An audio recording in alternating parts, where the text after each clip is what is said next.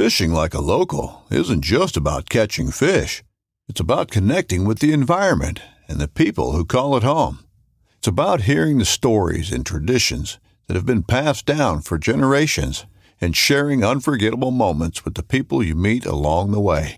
Fishing like a local is having an experience that stays with you forever. And with Fishing Booker, you can experience it too, no matter where you are. Discover your next adventure on Fishing Booker. This upcoming concert season will be all about the boots, and Tecovas is your stop for the best in Western style. Tecovas has seasonal and limited edition offerings this spring and summer, including men's and women's boots, apparel, hats, bags, and more. All Tecovas boots are made by hand in a time-honored tradition with timeless styles that are always on trend. And Tecovas has first wear comfort with little to no break-in period. It's hard to find this level of comfort paired with this level of style. Stop by your local Tecovas store, have a complimentary drink or two, that's WCB style, and shop new styles. The smell of fresh leather and friendly staff are at your service. Many stores even have leather custom branding to make your boots truly personalized. And with regular live music and events, there's no in-store experience like it. If you can't make it into a store, just visit tecovas.com. That's TECOVAS.com. They offer free shipping on all boots, as well as free returns and exchanges, and ship right to your door. Go to tecovas.com and find your new favorite pair of boots today. So it's the Osceola turkey that's only located in Florida. And then we hunted the eastern here in Alabama. And then we went to Kansas for the Rio. And then we flew from Kansas to South Dakota for the Marions. We went by the National Wild Turkey Federation map. We didn't want there to be any hybridization. Like kind of when you get close to blending those lines, you tend to get hybrid. So we went straight off their map is the reason why we picked the areas that we did. I'm Graham Taylor, and this is the Tom Rowland Podcast.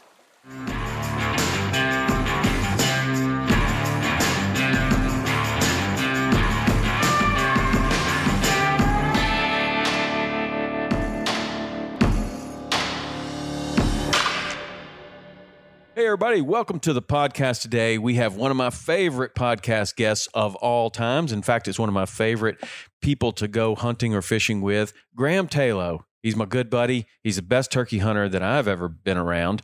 And he's going to come on the podcast and tell us a story about setting the National Wild Turkey Federation record for the Grand Slam. All 4 turkeys in a certain time period.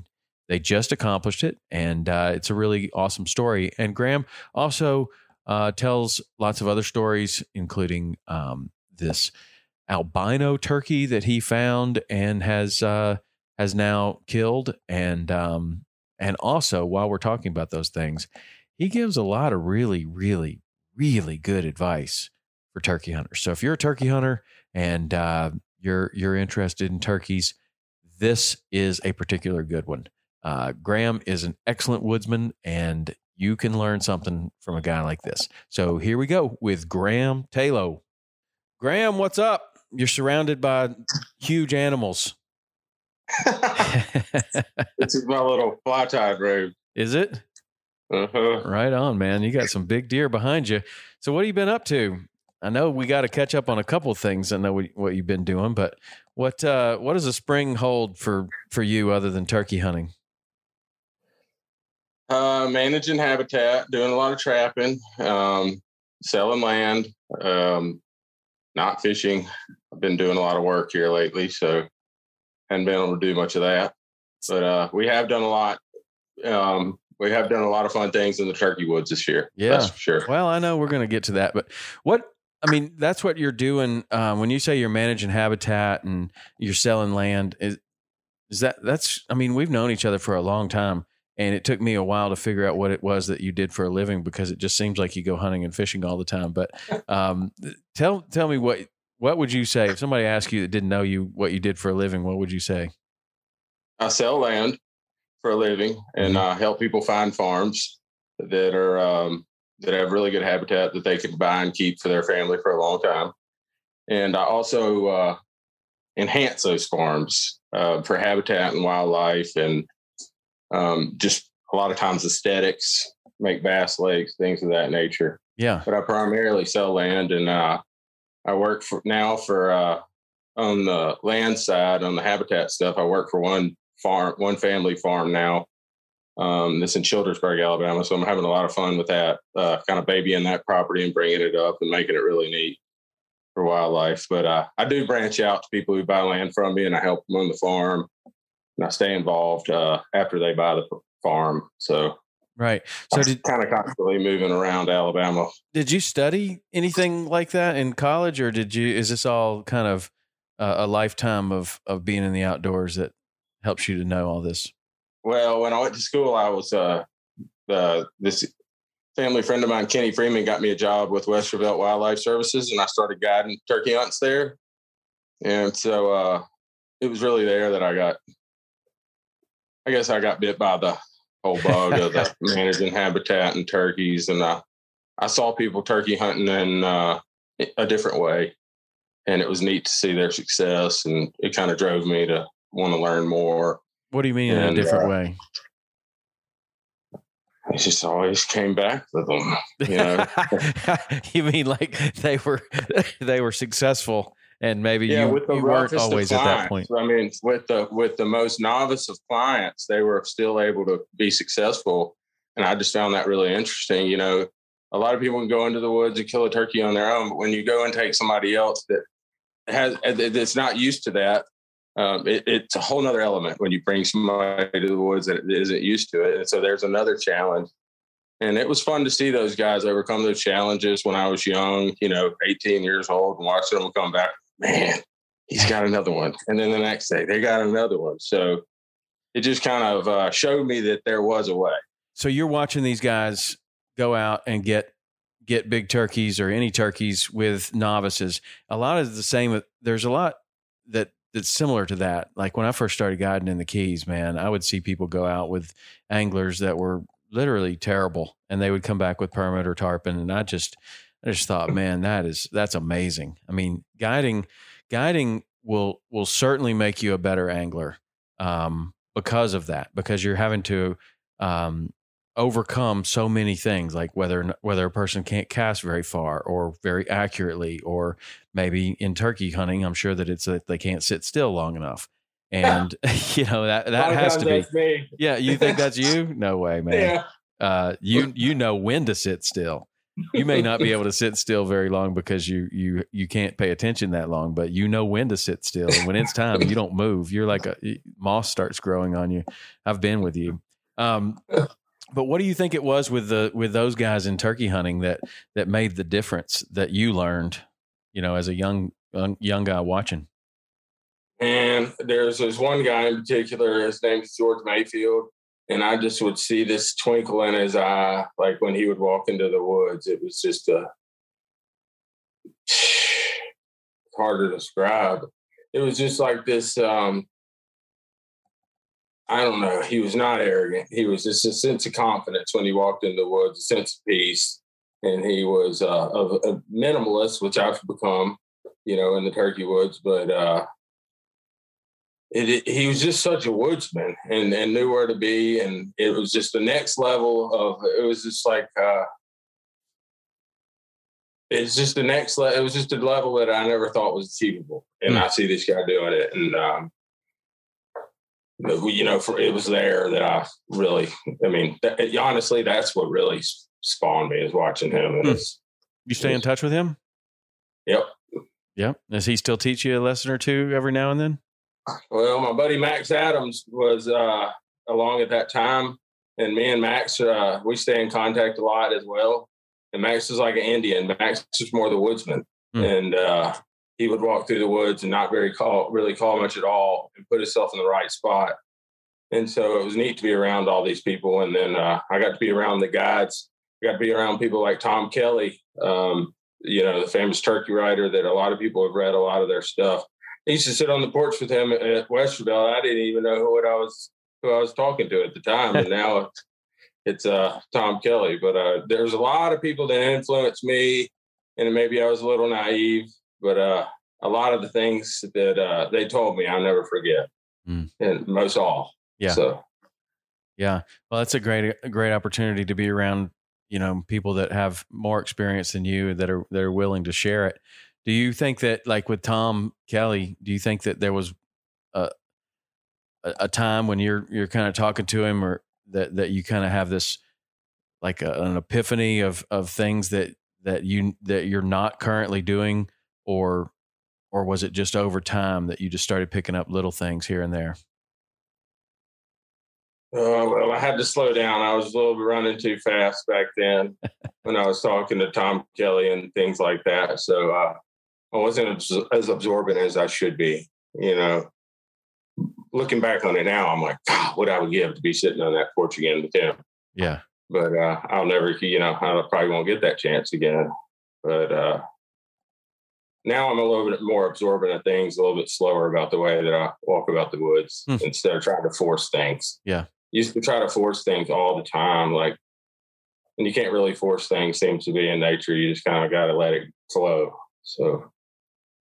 Well, I've had the opportunity to go turkey hunting with you. You're definitely the best turkey hunter that I've ever been able to hunt with. And it's pretty cool because we went even to my land and we're hunting, in a place that I know, and then you just do it.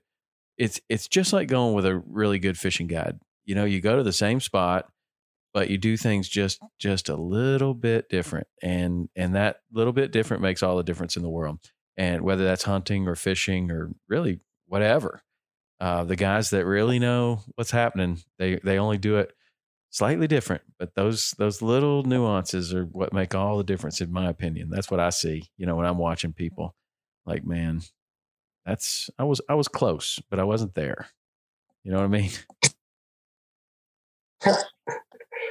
Yeah, that sounds like my tarpon fishing career. Yeah. Well, you'll learn the same with the tarpon fishing, and that you're really close, but just a couple little changes will make all the difference in the world. Now, one of the things that, like, you sent me two things recently. One is the world record, and you tell us about this whole. I mean, this record that you're trying to get is pretty incredible, honestly. And so it's the National Wild Turkey Federation has a record for the Grand Slam. And it's gotten down to numbers of hours rather than numbers of days or weeks or months that it would take to kill all 4 turkeys. And that's the record that you just went after, right? Yeah. Well, my buddy John Casmus was the one that was pursuing the goal. He's been a friend of mine, I guess, since I was 10 years old. Mm-hmm. He's actually my football coach when I was younger. And he called me, him and Slade Johnson. It's pretty neat. Concept they had was to try to beat that world record. And what was it before? It was 46 hours and some change. 46 hours. So for people that don't know much about turkey, where are these 4 turkeys located in the country? So it's the Osceola turkey that's only located in Florida. And then we hunted the eastern here in Alabama. And then we went to Kansas for the Rio.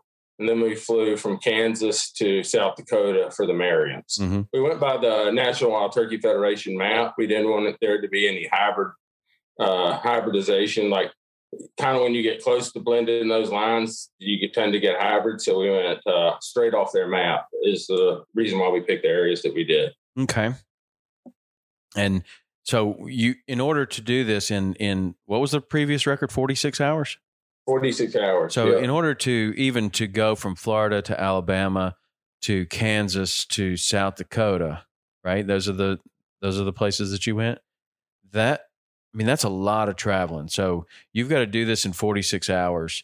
Do you start with where do you even start with this? Do you start with the logistics and then obviously different places?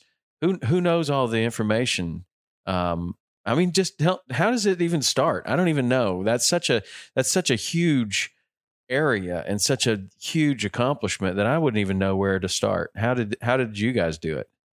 So Slade Johnson has a company called Trips for Trade, where Like if I was going to take somebody striper fishing, I could trade somebody a striper trip for a hunt in Kansas, vice versa. So he's really well connected with people all around the state. All around the United States with these neat places. So Slade was heading up where we went. Okay. And he was behind the logistics. And the first part about logistics, we knew we wanted to finish in Kansas and South Dakota, but we didn't know whether we wanted to start on the Osceola or the Eastern first.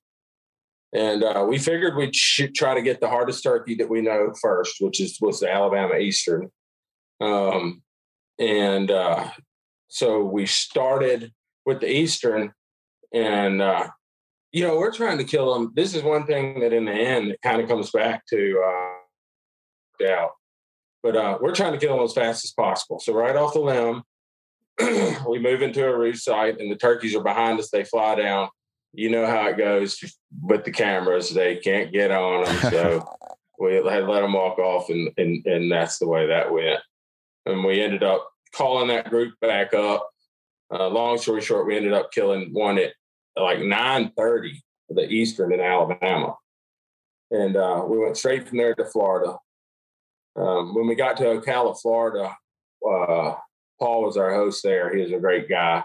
And he had been seeing this turkey in front of his house, kind of in his pasture. So we went and set up on him. Osceolas are slick. A lot of times they'll come out and just back up, like get the heebie-jeebies and just back up. I mean, they're bad about coming inside and walking off quick. And so that's exactly what happened to us right off the bat. And we were sitting there thinking that we were going to have to go back to Alabama and start over again. This was going through our mind, like we're going to have to go tomorrow back to Alabama, kill a turkey, and start over. About that time, 2 turkeys come out of the palmettos directly to the north of us. And they were going to roost, just right over here. But we tried to yelp at them, and they were kind of non-responsive. They were following one hen. And there was a little dip in the terrain and a big block of palmettos, and John ran over there and got kind of in the way. And when they came out behind the palmettos, he got them that way. And so that was 20 minutes left to spare in Florida, or else we were going to have to go back to Alabama and start over. So you guys had it down to a timeline to where you thought, okay, we're going to start here, and we need to get the second one by this amount of time so that we have enough time to get the rest of them done. And you had it down to 20 minutes to spare that you could be in Florida? Well, we were down to 20 minutes of legal shooting light. We were about to run out of shooting light. It was in the afternoon, and, we didn't want to do anything. You couldn't. I mean, we're filming the whole thing, and not, we had 20 minutes left of legal shooting light. And that just happened the way it worked. They came out, and, right there about 10 minutes before, and it worked out great. And so off to Kansas we went, and we met. So how do you get to Kansas? John is the pilot. The guy that was John Casmus, who was doing the shooting, was the pilot of the plane. And so we flew to the plane, got in the air, flying, and we landed in Kansas about 2:30 in the morning, and slept in an interesting place for about an hour or so. And our guide Casey there had been on these turkeys, and he had roosted them the evening before. So we wanted to get under them early because it was opening day of Kansas season. So I think we were an hour and a half before daylight under the turkeys, sitting where we needed to be. And sure enough, at daylight, they were in the corner of the field. And that hunt was just textbook. They flew down, worked right in. It was like a 15-minute hunt. And it was just a beautiful thing out there. And so we jumped in the plane, sprinted to South Dakota, and we went to an Indian reservation in South Dakota for the Merriams. And Sean, the guy who has a homestead in the middle of the Indian reservation, met us at the airport and drove us straight to the turkeys. We got there about 11 in South Dakota. And so here we are. We're sitting on about 24 hours. In 21 hours, we had killed the 3 species. Wow. And we're about to get the Merriams. As soon as we get out of the car, we saw them. And but you know how things go in turkey hunting. It never goes as planned. Right. So we got in there to hunt the Merriam. We yelped one up right off the bat. And he was just over a rise, and they couldn't really get him on camera. And that turkey walked off. And so we hunted for like till dark that day. Had a couple opportunities, but not really good. And so we're going into the last night. That afternoon we got back, we were just bummed. We thought we were done. And the guide there, Sean, had done the math. And he's like, hey, because y'all killed the turkey in Alabama at 9:30, you had 23 minutes of shooting light in the morning to beat 46 hours. And we're like dragging back to the truck, thinking it's over. And he says that, and we're like, okay. Huh. But so the next morning it was 21 degrees, and my clothes were soaking wet from the sweat from the day before. So I let Sean and John and Slade, who's a really great caller as well, they went down to the roost and killed the turkey in like 10 minutes. And it was just an amazing hunt. And it, it ended in 45 hours. So 45 hours, 52 minutes. That's what it was. Wow. And so it was all to benefit the NWTF. I think we got like 237 National Wild Turkey Federation memberships during the process. Nice. And raised over $23,000 for the National Wild Turkey Federation, which is an awesome, So how did you raise that money? What are people, they giving you money per turkey or what? No, here's where John and Slade come in again. They had this where you could pick. It was called under36.com. And you could pick the time you thought it would take us to get to accomplish it.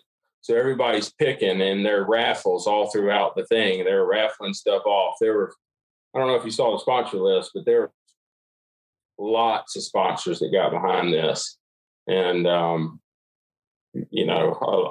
lot of competing brands. Everybody was just involved in it because it was for the National Wild Turkey Federation for turkeys. And so we were just raffling stuff off constantly. And every time you would make a guess, you would give it. It would be a donation to the NWTF. So we raised $23,000 for the NWTF during the process. So it was just a really neat thing to be a part of. Wow. But I'm not sure if I want to do it again. Yeah. That sounds like there wasn't a lot of sleep. Like 5 hours and 48. 5 hours of sleep. So, but to beat it, you would have to, I guess it's entirely possible that you could, you were there at 21 hours or something. It could have happened, and that would have probably it could have been done in 26 hours if we had just gone over the hill. And you know what I call it, Tom, when you rise up on top of the hill and you can get them, but I'm not going to say it on the podcast, but that could have happened. Yeah. He was up there for a minute. Yeah. Well, but, you did leave you left a little room for somebody else to come and try it again. Hey, and that's the whole thing with under36.com is they're there to promote anybody who wants to try to do it again and facilitate that and help them, give them any advice. So that's a pretty neat thing. Wow. Because we know there's a lot of great turkey hunters in the world and they're coming to do it. Yeah. So, well, they gotta have some other things too, like a plane. You think you could do that in a truck? You couldn't do it in a truck. No. In the amount of mistakes you can make are so minimal. You put yourself into a mindset of hunting where you're like, I've never been in many fishing tournaments, but I felt like I was almost forcing things in a way where I should have been just letting it. Like if I was just hunting with my friends, I would have just been letting it go, and it probably happened a lot quicker. But since so much was on the line, was I maybe hunted a little bit different than I would have normally. Yeah, but you can't argue with success. I mean, that's success. 4 turkeys, 4 states in a short amount of time. That's pretty impressive. Yeah, we had a crew of people most of the time. So I don't know if you got a chance to see the video, but they did a really neat job on it. That's awesome. So, in your opinion, which was the most difficult? Yeah, the Alabama turkey and the Osceola was the most difficult for sure. Yeah, but the South Dakota turkeys were driver error. We put ourselves in some situations and terrain that maybe looking back on it probably could have done differently. But I don't know. They all had their flair. I'm telling you. We had a guy with a flashlight in Kansas come underneath the roosted turkey off a neighboring property. So that was hard to watch. But it ended up making the turkey fly down early. So, but there were pink elephants, as I call them, in all the hunts for sure. Really, like something that was going wrong on every one of them, every single one of these turkeys. 100%. Yeah. That's funny. Yeah. That's funny, but that's what's incredible about it is that you made it happen, even with all the different people, all the different, timelines, everything else. You guys made it happen. So are there, had you ever, you had hunted all 4 of these species, right? Before? Yeah, several times. Yeah. I have. So is there a difference, from one to the other, in your opinion? The Eastern is, big cat and mouse. It doesn't like to be called to a lot. Doesn't like to be power called to. You got to do a lot more waiting after you call. The Osceola is straight up like a slick Eastern. I think that in certain terrains that they're even wilier because they live in tighter terrain with that palmetto and stuff like that. And the Osceola is just, from the most times I've hunted them, you just got to be you can't be messing around. You got to be looking all the time because they're going to sneak in there and try to get a look and try to see the hen. And if you're not looking, just a little bit, he may back out. Mm. And so then you go to the Rios. They're very, the Rios gobble a lot, so you can roost them in the evenings. Yeah. And that really helps with your position the next morning. The Merriams, they gobble a ton. They gobble all day. They're very nomadic. So they may go like a mile one day where you think they're just in this area, but really they're 1,000 acres away. And so they all have their thing. And in the open country, like the Merriams and the Rios, you really want to use like a friction call, like a box call or a slate call, something that'll penetrate the wind. Whereas when you're hunting Easterns and Osceolas, you really want to be quiet, a lot more quiet with your calling, a lot more natural. But the more volume you can get on the Rios and the Merriams, the better. Just because that's dense air, the country's real open, and the sound just doesn't carry right like it does in the big woods. So if you're well adept with the Easterns or the Osceolas, you're probably in pretty good shape as far as your hunting techniques and being a you go for the hardest one first, then it kind of sets you up for success on the others. Is that fair to say, or are they different enough? It's fair to say that was our plan, but the Merriam ended up taking us the longest. So. Yeah. Well, that's turkey hunting. That's the cool thing about it is, it's a very humbling sport. Yeah, that's for sure. We pulled into Montana last week to see Turner graduate, and I sent you the video of the Merriam in the field right next to our house. And man, that thing wouldn't shut up. It would come out at about 7:00 in the morning, and it was just gobbling its head off all around the house. And then it would disappear all day long, and then it would be back about 6:00, and it would gobble its head off all the way to the roost. It past dark. It's gobbling. And I was like, man, why don't I have any turkeys like this? where I turkey hunt, but that turkey seems like it would be real easy to kill.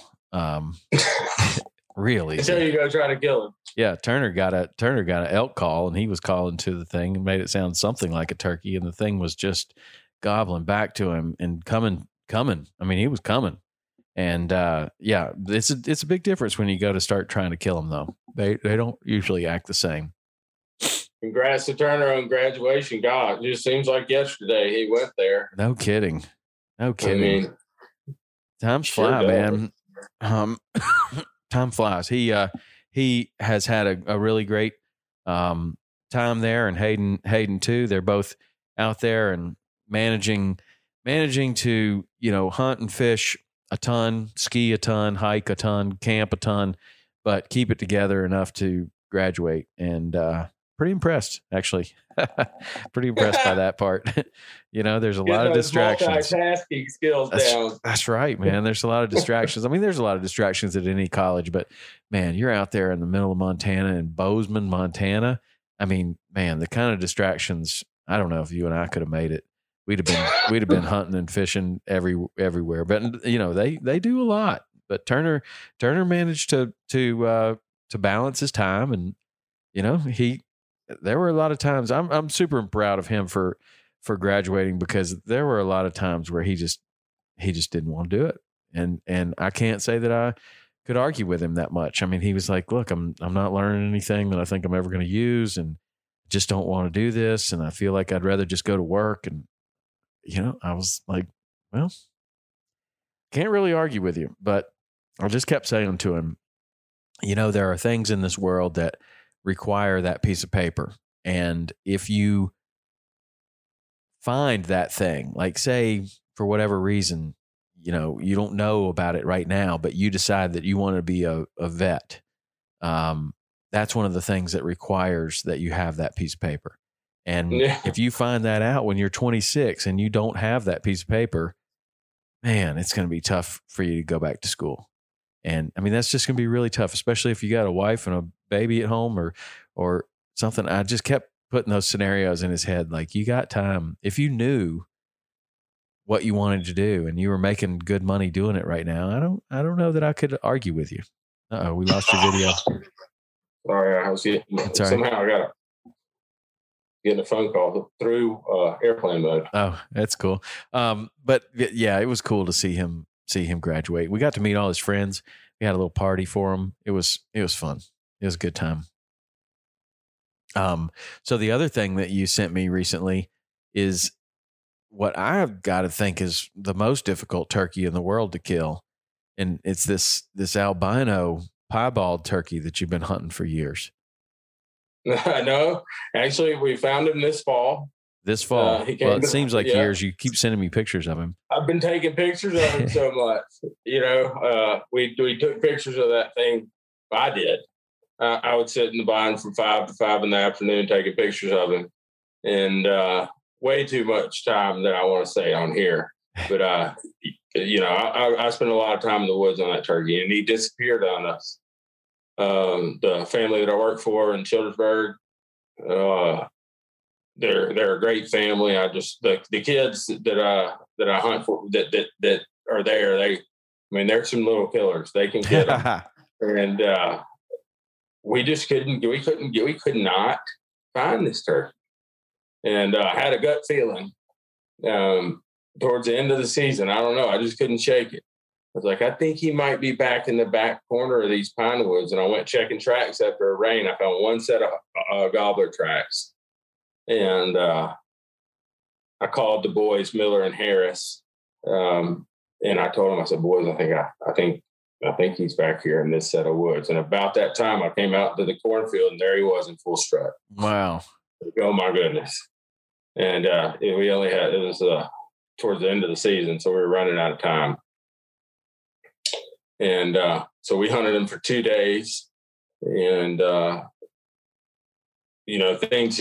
turkey would not come to calls. He was ultra paranoid. I said he was scared of butterflies, but he just kind of was in his own little. He just had his own little routine that he had to stay alive, because other turkeys picked on him. Oh, they did? Pretty good. Yeah. But he had girlfriends too at the same time. So he was kind of doing his own thing on the far end of the farm. And when he went away one day, we went towards where his roost was, and there was one white feather sitting under this longleaf pine that turkeys have been roosting in since I was, I guess, 15 years old, 16 years old. It's just been a habitual roost tree. And I just said to my buddy Josh, this is where we need to sit. This is where we need to stay. And the next day we stayed there from daylight to 4:30, and finally at 4:30 he came back to that tree, and we got him. And it was a true, one of those unicorns that you never thought. Now, when you're sitting there like that and you just think that you've outsmarted him, is there any reason to call, or are you just waiting to see him come? He wasn't good to call at. Like, he was one time I called at him and he ran like a cheetah was chasing him. Yeah. So, that's what I would think. With a turkey that spooky and that rare and that strange, and the life that thing has to have lived, I would think that maybe you just got to get in his way. And I'm not a good And it's enough. not that the turkey calling was his problem. It's that when he heard a hen, he associated that with other gobblers being with the hen. So he's like, oh no, they're coming to get me. I got to go. Right. And so he would just, so he did a lot. He did a lot of gobbling, a lot of strutting during the day quietly without doing a ton of gobbling. He would gobble about every hour on his own randomly. But that was a paranoid turkey. Did it have did it sound like any other turkey, or did it have a particular? Just like you could. There's no difference. Couldn't tell any difference.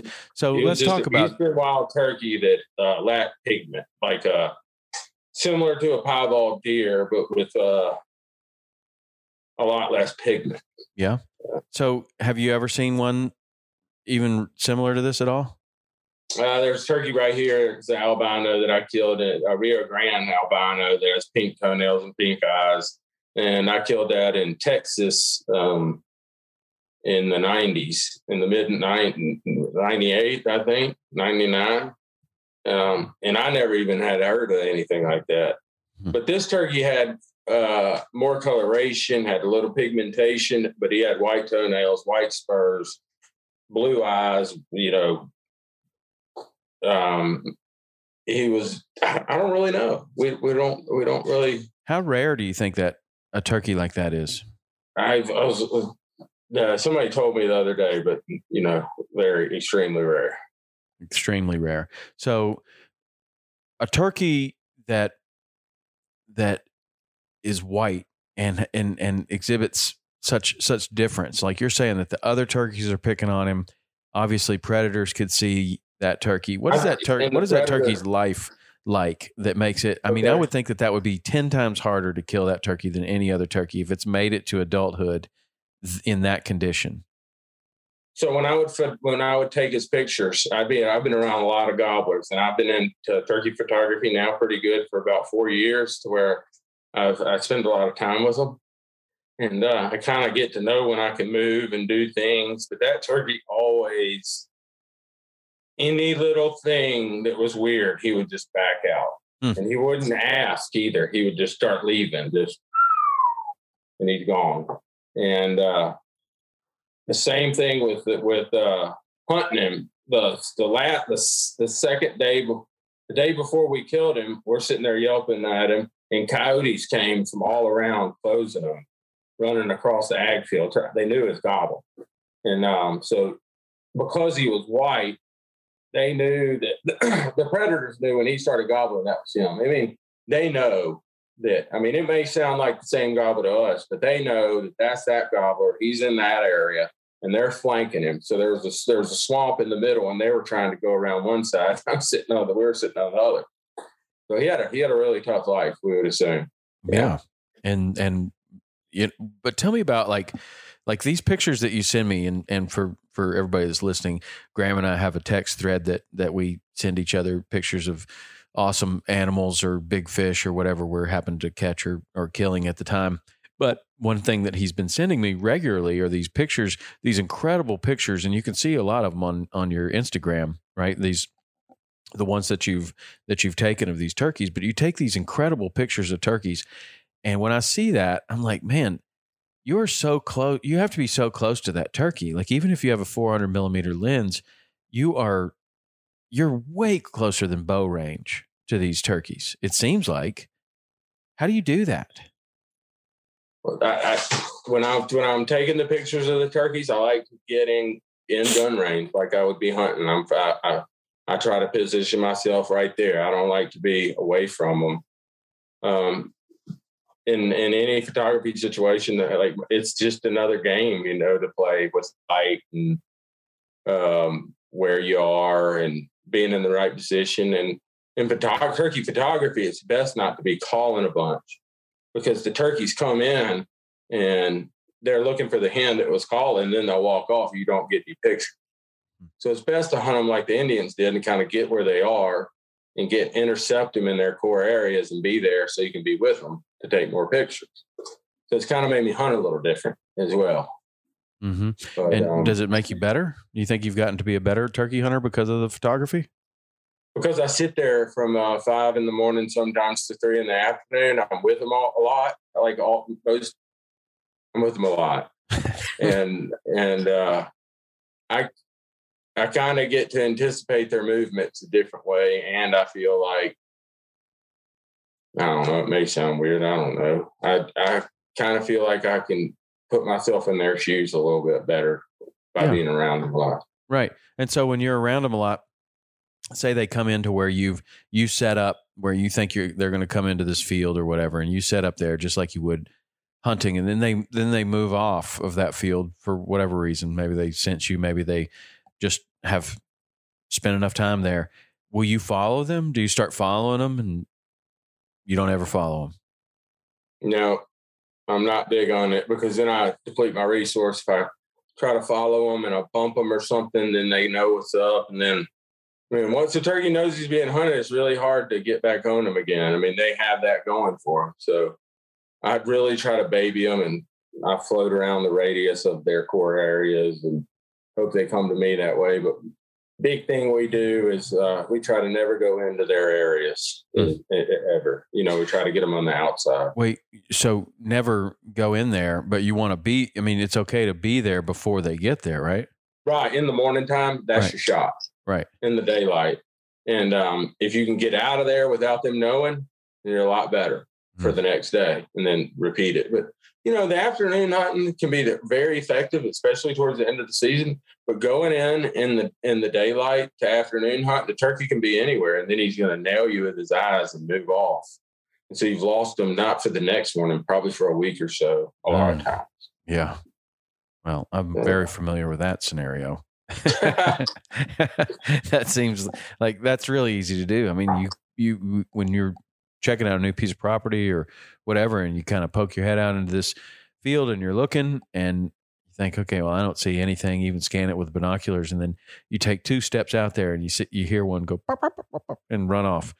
Man, how did I not see them? But you just don't. They got their head peeking, a quarter inch over a little hill, and you don't see them. You can't see them. But they see you. That's one of the biggest things people ask me is, what do you do when they get to about 80 yards and they won't come in? Like, what you do is you don't call at them anymore, and you sit there for an hour, and you let their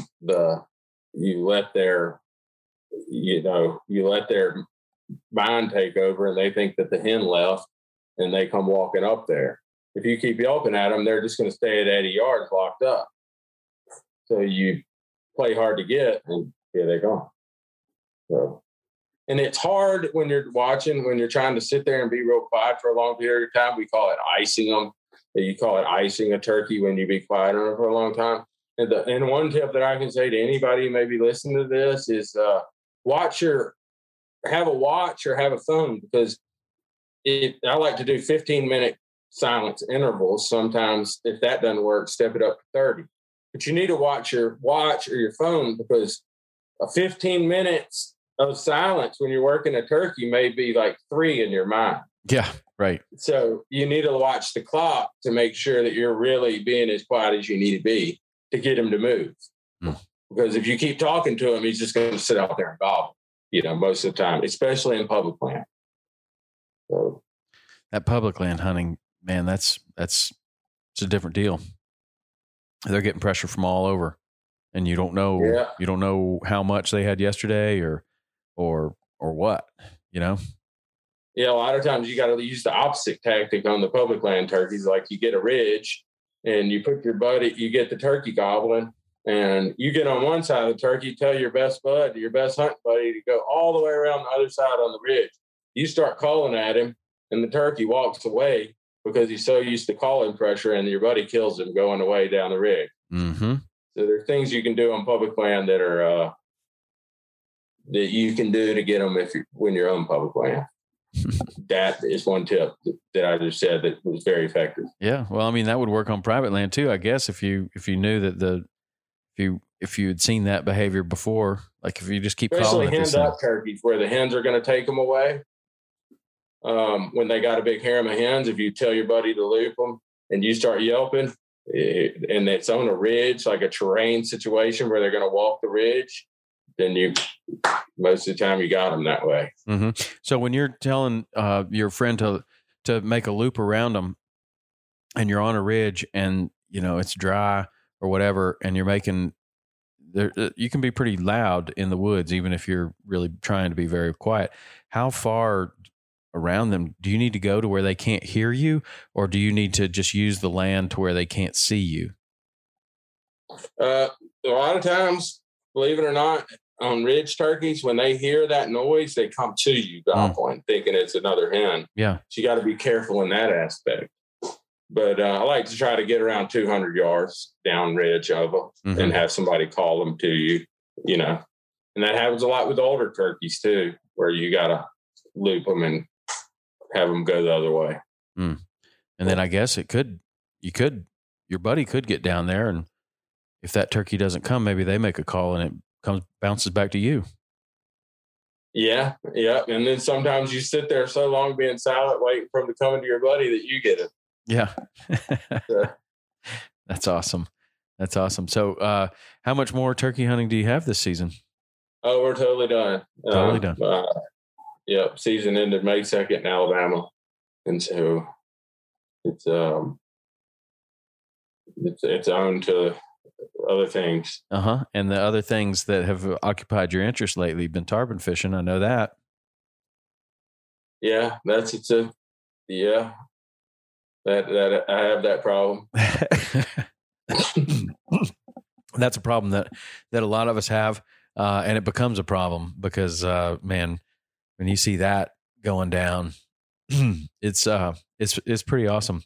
The tarpon fishing. I know we're going to go in August. I've got it on my calendar. I'm looking forward to it. Yeah, I look forward to it too.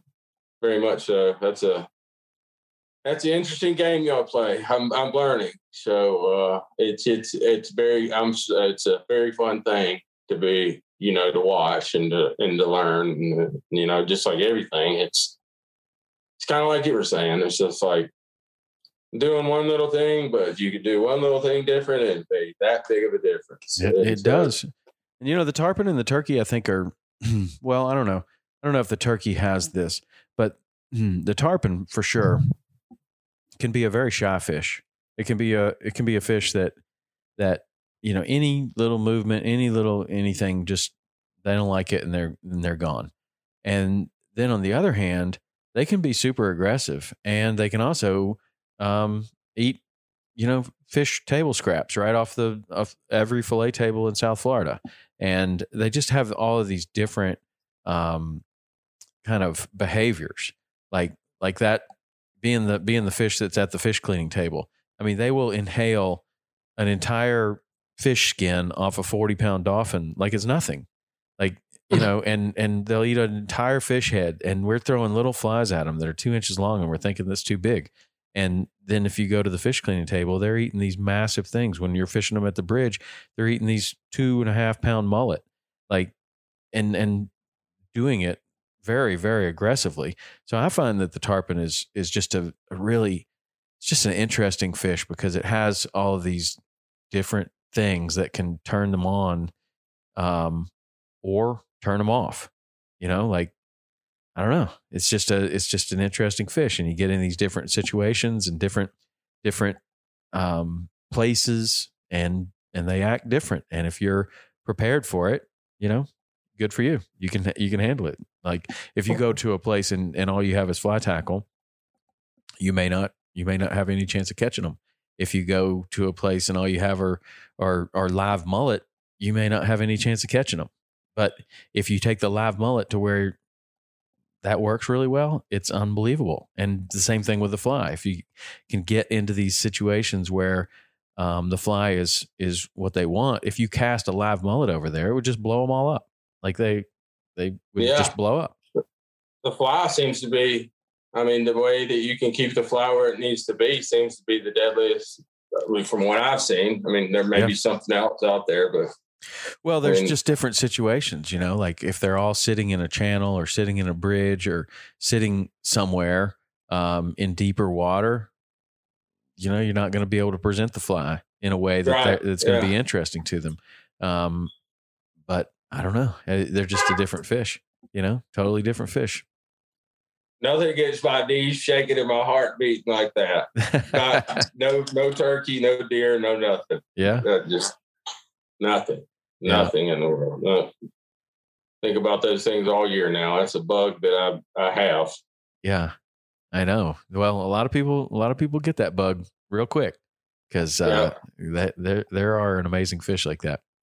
All right, man. Well, what an incredible year you've had with the slam turkey and then this albino turkey. Really, when you think back on your turkey hunting career, I know you've done some amazing things, and probably some of the most amazing things, very similar to my fishing career, are things that would never stand out in a record book or anything like that. But it's getting someone a particular fish that they just were not going to be able to get without you, or in your case, a particular turkey that just maybe it wasn't even a very impressive turkey, but a lot of times those stack up at your career. When you look back on it, you're like, that's one that I'm really, really proud of. But as your turkey career kind of stacks up, how did this year compare to others?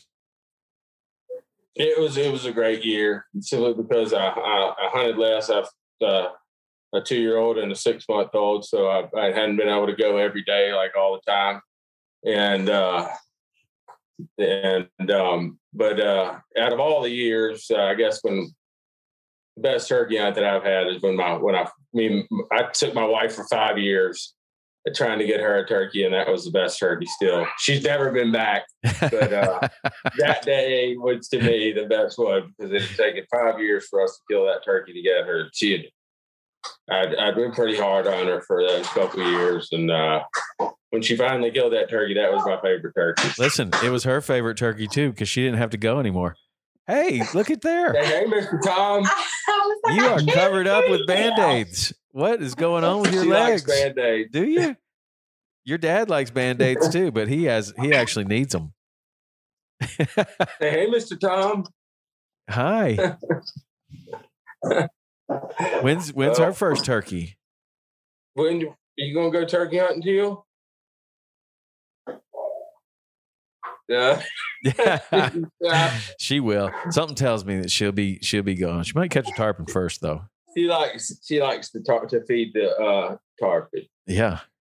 We feed them plastic Zoom worms. Yeah, that's a great thing to feed them. Yeah, that's a great thing. We stick worms in the striper's mouth.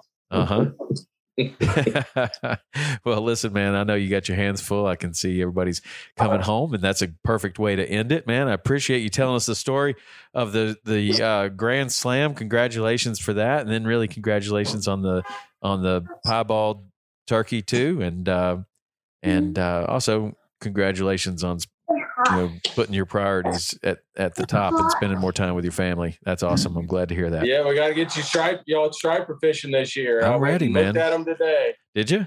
I'm ready. Yeah. You tell me when, and I'll be there. All right. Okay, buddy. Hey, listen, Graham, thank you. And as always, it's great to connect with you. You're one of my favorite people to hunt and fish with, and I really learn something new from you every time. Tell people how they can follow you and see what you're up to and what you've been doing. Well, most of my fishing stuff's on Instagram at Graham Taylor, and then my turkey stuff's at Alabama Land. If you want to see a lot of turkey pictures and things of that nature, it's on Alabama Land. Right on. If you need a farm, you can help them with that too. Yeah, I can. All right, man. Have a great day. I really appreciate it, and we'll talk and fish and hunt soon. Okay, sounds good. Say bye, Mr. Tom. Bye, Teal. See ya.